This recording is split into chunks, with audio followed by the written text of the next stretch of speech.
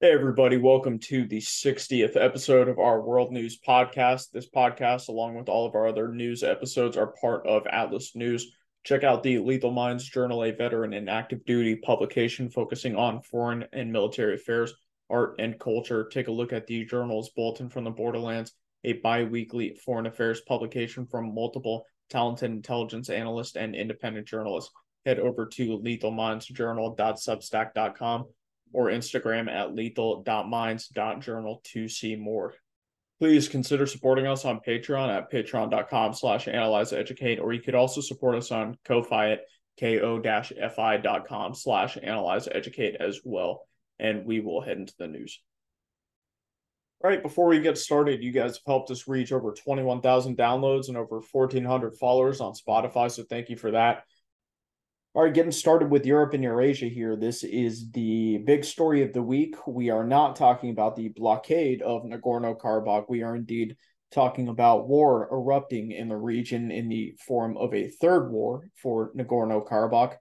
On the 19th, Azerbaijan launched a new, quote, anti-terrorist operation against the de facto Republic of Artsakh, that is, of course, populated by ethnic Armenians in the region. This military operation sought to capture the remainder of Nagorno-Karabakh that was not taken in 2020, and likely also sought to drive out the remaining ethnic Armenian population in the region as well. Azerbaijani airspace has been closed to Armenia. The former said it will not target civilian infrastructure, but despite that statement, Azerbaijan has struck multiple civilian targets in the capital and in other villages and towns in the region as well. Israeli-made Harop suicide drones, rocket artillery, and airstrikes are being used heavily. Azerbaijan says that it notified Russian peacekeepers of the impending operation. Russia says that they were not notified until mere minutes before the operation began. At least one Russian peacekeeping outpost was destroyed by shelling from Azerbaijan. Additionally, multiple Russian peacekeepers were killed during the fighting. Azeri troops fired on Russian forces driving in a marked UAZ Patriot vehicle that was going down a highway. 5 Russian peacekeepers were killed in that attack, and the Azeri attackers reportedly stole their belongings before leaving the scene. Among the 5 killed was the deputy commander of all Russian peacekeeping forces in the region. That is Captain First Rank Ivan Korgin, who was also the deputy commander of submarine forces for Russia's Northern Fleet. That, just so you know, that's like the equivalent of a colonel in the Army or Marine Corps, or just a regular captain in the Navy in the U.S. Another among the dead is Colonel Tagir Murad Karayev of the 29th Nuclear, Biological, and Chemical Defense Brigade of the Central Military District. I assume he was the unit's commander, which is currently part of the peacekeeping force. Some of the others that were killed include another colonel and one lieutenant colonel. The rank of the last peacekeeper that was killed has not yet been disclosed. This is not the first time Azerbaijan has killed Russian troops in the region. In the 2020 war, just hours before the Second Karabakh War ended, Azerbaijani air defenses shot down a Russian Mi-24 helicopter that was operating out of the 102nd Military Base in Armenia. That helicopter was escorting a Russian convoy near the border with Nakhchivan, which is a territory of Azerbaijan that is separate from the rest of the country. It is Armenia is wedged in between it and the rest of Azerbaijan, I should say. President Aliyev of Azerbaijan reached out to President Putin to apologize for the incident and offered to provide financial assistance to their families. Both countries have been working to investigate the attack. Azerbaijan has allegedly dismissed Gia Abbasov, who is the commander of the First Corps, because of the incident. His unit was the one that allegedly carried it out. But this is coming from a pro-Azeri source, so take it with a grain of salt. Azerbaijan's general prosecutor also claims a separate incident occurred in which Artsakh Defense Forces, those are ethnic Armenians, killed one Russian peacekeeping troop and wounded another. No Russian or Armenian or Artsakh sources have acknowledged this, so I would take that with a major grain of salt as well. Azerbaijan has blocked TikTok temporarily, likely to keep the operational security of its forces intact as they move throughout the region. Turkey, of course, has already come out in full support of Azerbaijan, like I think everybody expected. Armenian Prime Minister Nikol Pashinyan has said that the armed forces of Artsakh have no connection to Armenia and confirmed that his country will not go to war with Azerbaijan over the operation. Of course, in the last war in 2020, Armenia was heavily involved, fighting alongside the Artsakh Defense Forces. Pashinyan believes that Azerbaijan seeks to draw Armenia into a larger war, which is one of his reasons for not intervening on Artsakh's behalf.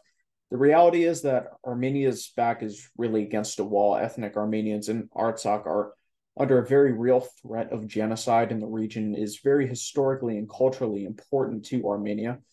Not intervening in the war will likely not be a very popular move politically. Many protests have already happened outside government buildings and the Russian embassy in Yerevan, Armenia's capital.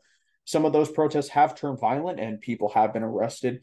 On the other hand, though, Armenia probably couldn't help Artsakh if it wanted to. The blockade of the Lachkan corridor, which of course we have talked about for months before, meant that Artsakh's local defense forces haven't been getting resupplied for at least 9 months, if not longer. Any Armenian force would have to break through that blockade and fight their way through Azeri forces to reach Stepanakert, the capital of Artsakh. This would be no easy task, and the Armenian military is not as technologically advanced as Azerbaijan's, and the military was also heavily degraded in the 2020 war, and that remains an issue to this day.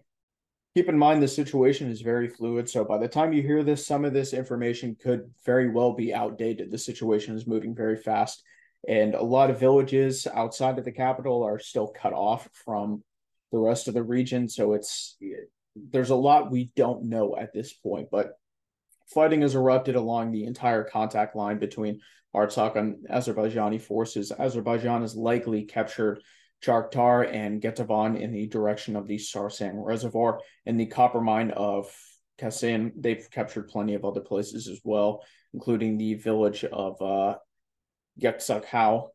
That village has been completely surrounded, as have its 150 inhabitants. It very well may have been captured at this point. The village of Yokori Oraktag has been captured as well. Civilian evacuations have been recorded in the districts of Ashkaran, Martuni, Martakert, and Susha. Azerbaijani troops also launched an assault in the vicinity of Martuni, but reportedly repelled. However, Martuni's mayor was reportedly killed during that fighting. Azerbaijani troops have also captured the Amaris Monastery. That monastery is one of the most sacred Armenian religious sites in Artsakh. It was established in the early 4th century by Saint Gregory the Illuminator. Azerbaijan denies its Armenian heritage, calling it, quote, Caucasian Albanian instead. Some in the region fear that Azerbaijan will demolish the monastery, so we'll see if that happens.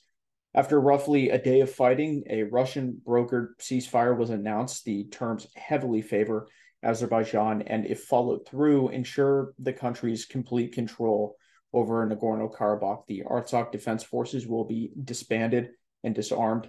Artsakh authorities are currently in the Azerbaijani city of Yevlak to discuss the future of the region, and in particular, the future of ethnic Armenians after Azerbaijan integrates the territory with the rest of its country. Although so far, Artsakh claims that no security guarantees have been made for its citizens, so we'll see how that progresses. Azerbaijan claims that Artsakh soldiers that lay down their arms will receive amnesty and will not face punishment for being part of what Azerbaijan calls an illegal armed group. Armenian Prime Minister Pashinyan says that his country did not participate in the drafting of that ceasefire agreement. Locals have begun making their way to Stepanakert, particularly the airport, which is the headquarters of the Russian peacekeeping troops in the region. Multiple thousands of people are there to simply seek protection from Azerbaijani shelling. Despite the ceasefire, shelling is still being reported in some frontline villages that were not evacuated. There are reports that Azerbaijani troops have taken the entire civilian population of Takavard prisoner. That is a village in the region, and the residents of Martakert have reportedly decided not to surrender and will, quote, fight to the end. That is just a report. All things that are really coming out of this region are kind of difficult to verify. So, again, just a report. We don't know for sure. Red Cross convoy was recently seen heading towards Martakert to evacuate wounded civilians.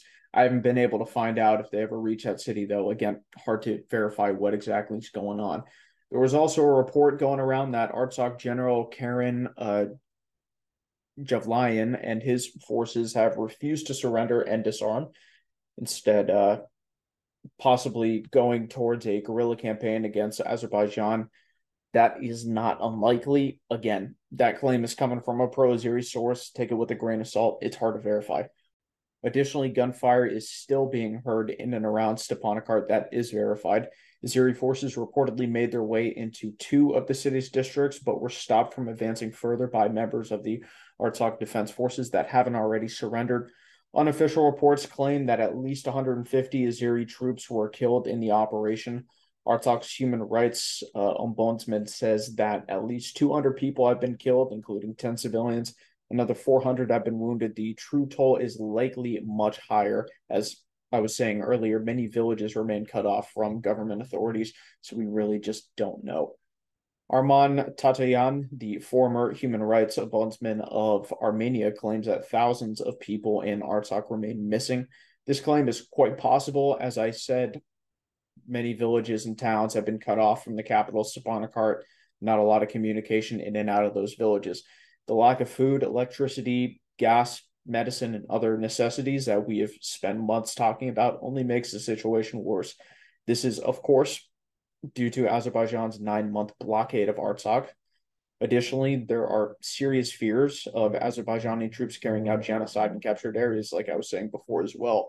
An Azeri government official responding to those fears said that if a genocide were to happen, it would be the fault of ethnic Armenians in the area. We reported on that in a recent episode as well. I believe that was 2 news episodes ago. Azerbaijani Telegram channels have been posting photos, and I've said it once, I'll say it again. Don't let your kids listen to this. This is not, these type of podcasts are not something you want your kids hearing, because some of the stuff that I talk about is just horrible. And I don't know why, but whenever I talk about something that Azerbaijan does, it's just like, it's awful. So don't let your kids listen to this. Azerbaijani Telegram channels have been posting photos and information of ethnic Armenian children offering money in exchange for their abduction, murder, and or rape of these children. Reports have also been flowing in of child abductions in the districts of Stepanakert that are controlled by Azerbaijan, and also executions of civilians, including children. As you could tell, the fear of a new genocide against these ethnic Armenians is very real. Moving on to a different topic, tensions between Ukraine and some of its neighbors are ramping up. The country plans to sue Poland, Hungary, and Slovakia. This is coming from Hugin Immune Intelligence. The 3 countries Ukraine plans to sue have banned imports of Ukrainian agriculture products, mainly grain. These bans were announced by all 3 countries together on the 15th after European Union-wide restrictions on Ukrainian grain were allowed to expire. The 3 say that they enacted these bans to protect their domestic markets, which have been flooded with cheap Ukrainian agricultural products since the invasion began, thus outperforming domestic producers. This is due to the blockade and captures of Ukrainian ports by Russian forces, restricting the global trade of Ukrainian grain, which is a major export for the country. The agricultural trade has been a major source of revenue for Ukraine since the invasion began, and it is afraid that it will lose much of that revenue due to these bans from the 3 countries. Ukraine did not say when it would sue those countries in the World Trade Organization, but said that it planned to do so soon. Trade Representative Taras Kachka said that his country may place retaliatory bans on food products from Poland and cars from Hungary. Unfortunately, thanks to some mainstream news outlets, the situation has become entangled with another issue between Ukraine and Poland. Poland recently announced that it has decided to stop donating weapons to Ukraine. Poland has been a major supporter and supplier of weapons to Ukraine and has certainly led the rest of Europe in this regard since last year. Poland, for example, is giving Ukraine more tanks than any other nation, even the US and Britain, for example. It has also given armored vehicles and self-propelled howitzers as well, among other things. While this issue is not tied to the issue of Ukrainian grain bans at all, multiple mainstream media outlets irresponsibly made that connection. These outlets either claimed or alluded to Poland making this decision in retaliation to Ukraine's plan to sue it in the World Trade Organization. In reality, Poland has decided to stop giving Ukraine weapons for the time being because Poland is keeping these weapons for its own stockpile, which is in need of replenishment. As we said, Poland is a leading nation in terms of how much it has supplied to Ukraine. the country holding off on weapon shipments in order to supply its own military is very reasonable and understandable. Now, Polish President Andrzej Duda did clarify his country's stance. Poland has contracts to supply Ukraine with weapons, and he intends to complete those contracts. However, he did confirm that Poland will not consider supplying Ukraine with new weapons that it receives from the US and South Korea. It's made quite a few arms acquisitions in the past couple of years. Outside of already existing contracts, it isn't clear if Poland will supply Ukraine with more weapons. It may not. Duda said that Poland may transfer more weapons to Ukraine as their replacements from the US and South Korea are put into service. Hopefully, now you understand that the two issues of grain bans and weapon shipments are not related. Although, as some of you have said in my comment section, it isn't smart to bite the hand that feeds you. Moving on to Russia, video emerged over the week of a very odd incident in Irkutsk Oblast. Several dozen private security forces armed with rifles, body armor, and camouflage clothing captured an area belonging to NK Delisma ZAO, that is a Russian oil company. The video shows the men shoving employees to the ground, detaining them, and firing warning shots into the air. Delisma is owned by Alexei Kotin, a Russian banker who is also the former owner of Yugra Bank. In 2019, Kotin was placed under house arrest for being connected to the embezzlement of over 238 billion rubles from Yugra Bank, which in today's exchange rate would be about $2.5 billion. Income from all of Kotin's assets has been turned over to the Russian government. Additionally, Delisma is in the process of bankruptcy, but it isn't 100% clear that a buyer for the debt has been found. Local media outlets claim that these armed men were sent by an unidentified man that purchased almost all of Delisma's shares as collateral by Rosakolsbank, which is a state-controlled bank. The bank issued loans to Delisma in 2014 and 2016 that totaled about 80 billion rubles, which is 840 million US dollars. Rosakolsbank says that Delisma still owes about 53 billion rubles and has asked arbitration courts to intervene in the past. Independent news outlet Pravda Info claims that the same group of armed men were spotted in December last year raiding offices and facilities belonging to another oil company, Kazumneft, which operates in West Siberia. Unnamed oil industry sources tell the outlets that both this raid and the one last December were likely organized by NZNP Trade, which is a company in the city of Tyumen that has been expanding its Russian energy holdings. That company is owned by multiple companies controlled by Viktor Medvedchuk and Taras Kozak, two former pro-Russian Ukrainian members of parliament and oligarchs that have been stripped of the Ukrainian citizenship since the invasion began. Medvedchuk is a friend of Putin, and he is currently in Russia thanks to a prisoner exchange with Ukraine. Kozak is still wanted by the Ukrainian government and is believed to currently be in Belarus. NZNP has since denied any ties to this raid on Delisma, and that's really all we know at this point. Moving on to the war, on the 20th, Ukrainian suicide drones attacked a fuel depot belonging to state-controlled energy company Rosneft in the Adler district of Sochi. Sochi is a major tourist destination on the Black Sea coast and was even hosted the Olympics at one point. The fuel depot is located near the Sochi International Airport. Ukrainian drones damaged at least 2 tanks in the depot. This further shows Ukraine's ability to strike Russia with near impunity. And we will take a quick break and we'll be right back with Africa.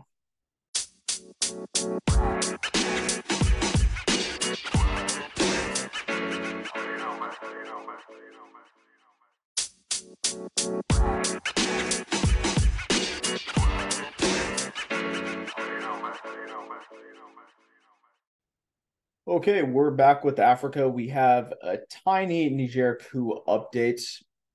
Again, military intervention by ECOWAS, it's not looking likely at all. They're still kind of hitting their chest, but yeah, it's probably not going to happen. It's been too long at this point. However, fearing the threat of an ECOWAS operation, Niger, Mali, and Burkina Faso, which, as we've said before, are all under control of military governments, have all signed a mutual defense pact known as the Alliance of Sahel States. They will, of course, defend each other in the case that ECOWAS launches an operation against any one of them. I personally don't think it's going to happen. Who knows? It's really all we got for Niger. Moving on to Sudan. This is probably our bizarre story for the week. So, as you know, fighting between the Sudanese armed forces and the Rapid Support Forces is continuing.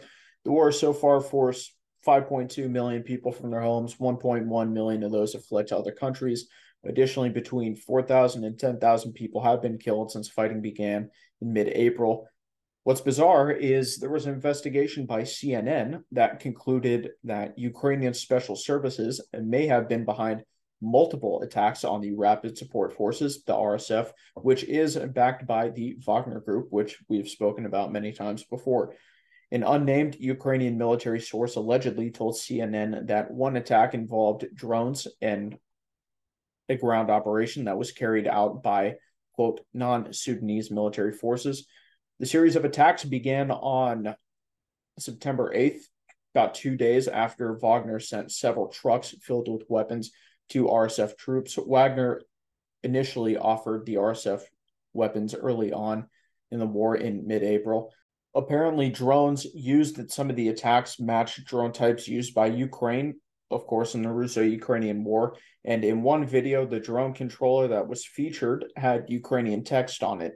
Alleged drone footage from the attacks shows strikes in and around the city of Omdurman, which is across the Nile River from Khartoum, the capital city.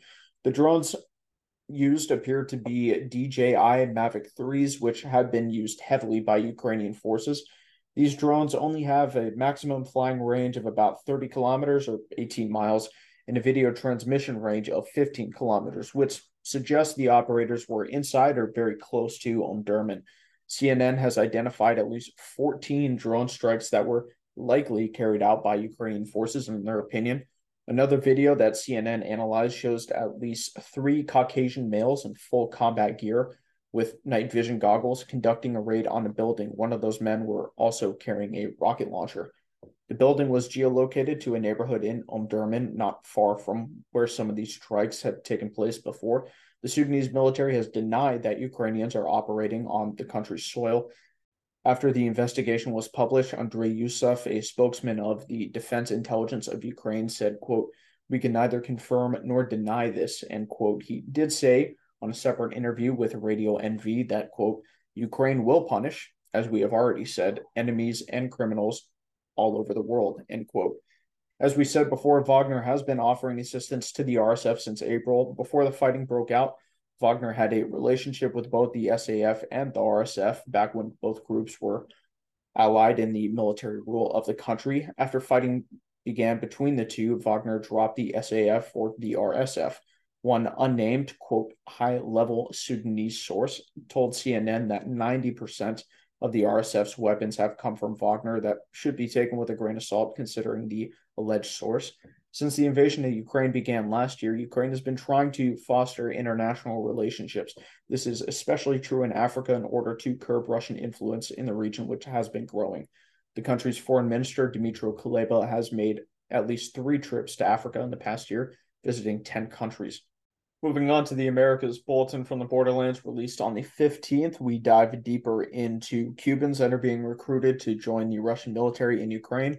And we also look at a major drought that is affecting the Panama Canal and global trade as a result.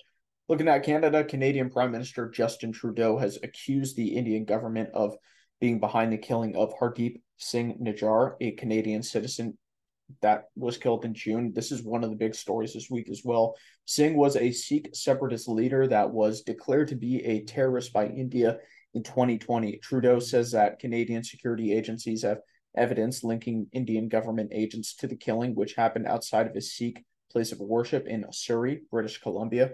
India claims that Nijjar was the leader of the Khalistan Tiger Force, a militant group that seeks to establish a separate Sikh state in India's Punjab region that would be called Khalistan if it came to fruition.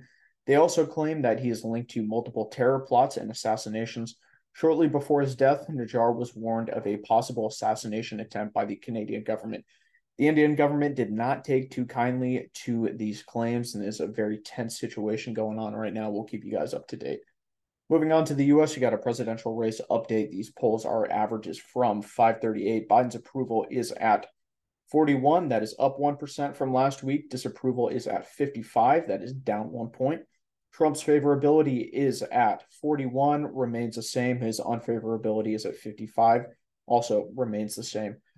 Looking at the Democrat primary, Joe Biden is at 64%. That's actually down 3%. RFK Jr. is at 14%. He's up 2 points from last week. And looking at the Republican primary, Trump is at 55%, remains the same. DeSantis is at 13. He's down 1 point. And Vivek Ramaswamy is at 7%. He remains the same as well. Moving on, a U.S. Marine Corps F-35B fighter jet experienced an in-air mishap over South Carolina. The pilot was able to eject and is okay. However, the jet was lost for over a day. The aircraft flew over 60 miles on autopilot after the pilot ejected and was eventually found near Indiantown in Williamsburg County. The fact that the aircraft was missing for so long was the subject of many headlines. The military even asked local civilians for help locating the jet, but as I said, it's since been found. Moving on, General Charles Q. Brown of the U.S. Air Force has been confirmed by the Senate as the next chairman of the Joint Chiefs of Staff. His tenure will begin on October 1st when U.S. Army General Mark Milley retires from his post. General Brown joined the Air Force in 1984, a fighter pilot by trade. He has logged over 3,000 flight hours, including 130 combat hours. He is currently the Air Force Chief of Staff and has held many senior roles, including the Deputy Commander of U.S. Central Command. His confirmation comes amid Republican Senator Tommy Tuberville's protest of confirming military promotions by unanimous consent. As we have reported on before, Tuberville has been protesting promotions over the DoD's abortion policies for months. More than 300 nominees are in limbo in the Senate as Tuberville is obstructing a unanimous vote. Senate Democrats have been criticizing him, saying that he is placing national security at risk.